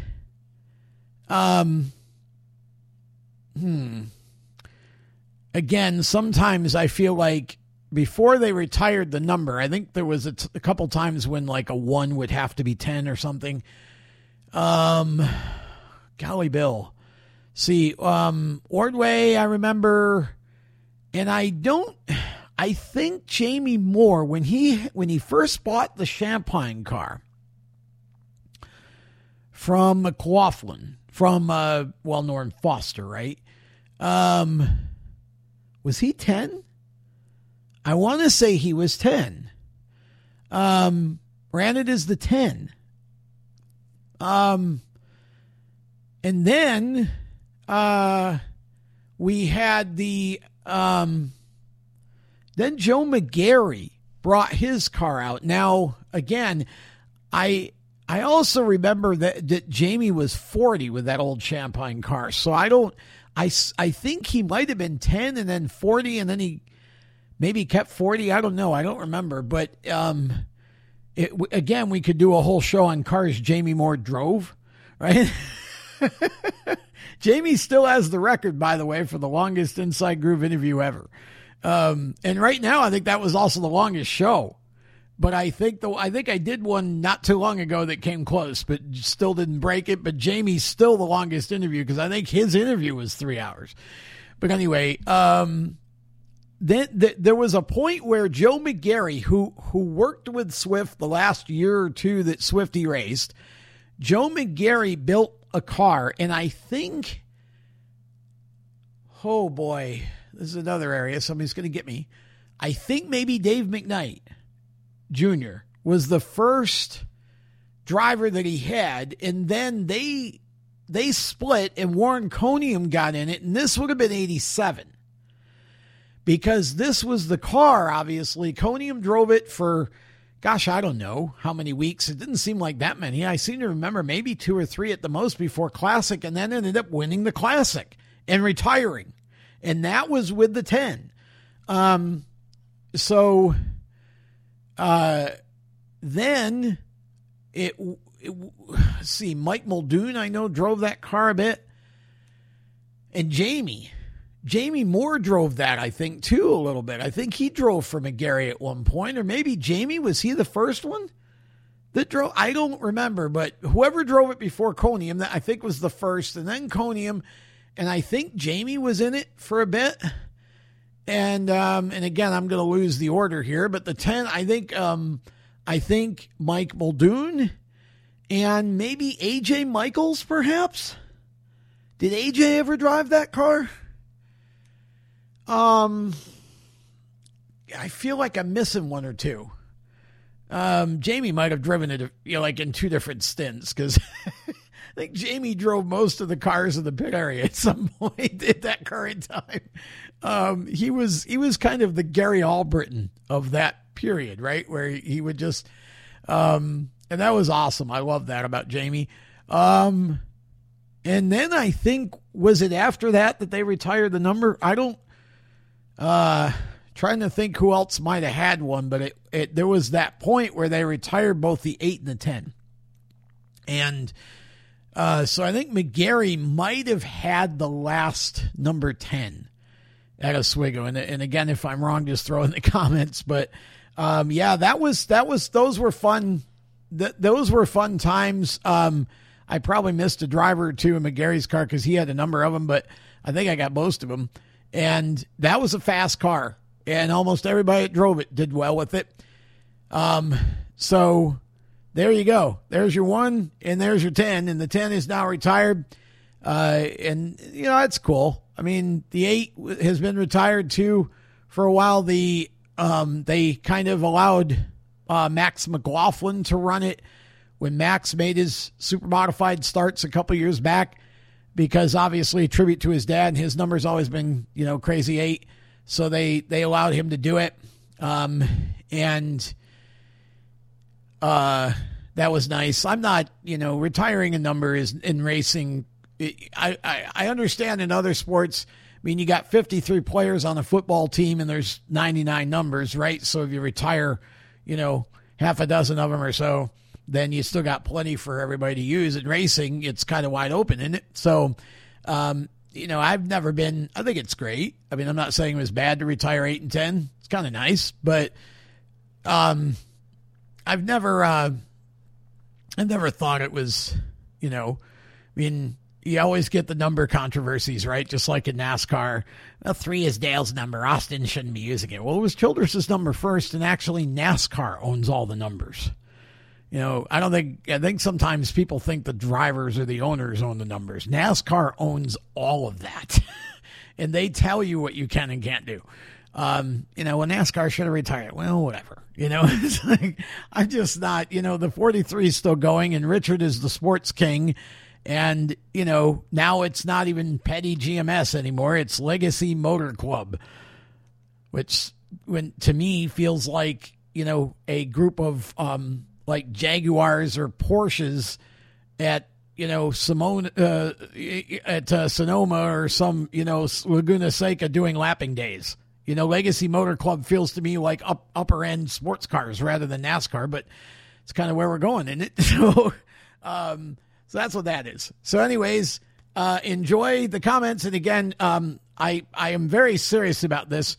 If you were there in 1975 at Thompson and you have like a clear memory of the day, I would love to hear from you.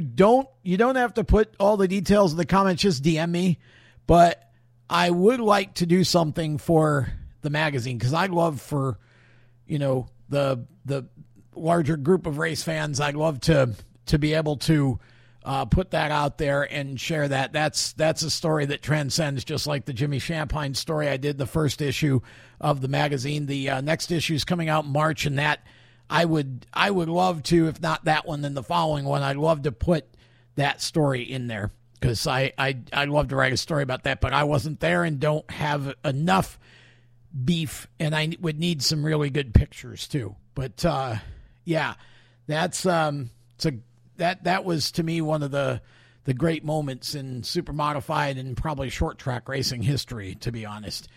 Okay, so that takes us to the end of another show, and I again thank you guys. Good to be back in 23. We've got a couple of big shows coming up, and looking forward to that. And new community on the Magic Interactive platform is just about ready to open, so we're gonna get that going too here in the next week or so, 2 weeks. And we've actually we've had a development with that's going to make our involvement in the platform even bigger. So we'll be talking about all that. But if you haven't subscribed to the magazine, Steering Wheel Nation, it's a quarterly print and digital magazine. Next issue comes out in March. Make sure you subscribe, steeringwheelnation.com, and just go subscribe. It's $30 for the year, and you'll be in our community on the Magic platform too. And we're going to have a bunch of exclusive content in there, shows and other types of content. And we're going to have some VIP opportunities for some races upcoming and all of that kind of stuff. So we're working on a bunch of stuff for that. We've been, I didn't want to just sort of open it and like, here it is, and there's not much there. We're also working on a transition, not fully, but adding video to, that's part of the platform offering. We're going to do some live audio, live video over the course of the year on the platform. We got a free and a subscriber community. But if you subscribe to the magazine, $29.95 a year, 4 issues, print and digital, plus a bunch of content that we'll have over the course of the year in the community, and some other cool opportunities that you'll have because you're a subscriber too. So go subscribe, steeringwheelnation.com, and the subscription is right at the top of the homepage. So we will be back next week with another Inside Groove. Until then, I'm Tom Baker. Thanks for listening. Have a safe weekend, everybody. So long. You've been listening to Inside Groove, powered by IPC Indy, creating performance parts and solutions for the automotive, aerospace, and communications industries. Find them on the web at www.ipcindy.com. Inside Groove is a Race Chaser Media production. For more exciting and passionate motorsport content, follow Race Chaser Media on Facebook, Instagram, Twitter, and YouTube, and visit racechasermedia.com. The opinions expressed by our guests are their own and do not necessarily reflect those of the staff, management, affiliates, or marketing partners of Race Chaser Media. No part of this show may be reproduced in any manner without the expressed written consent of Race Chaser Media. Thank you for listening.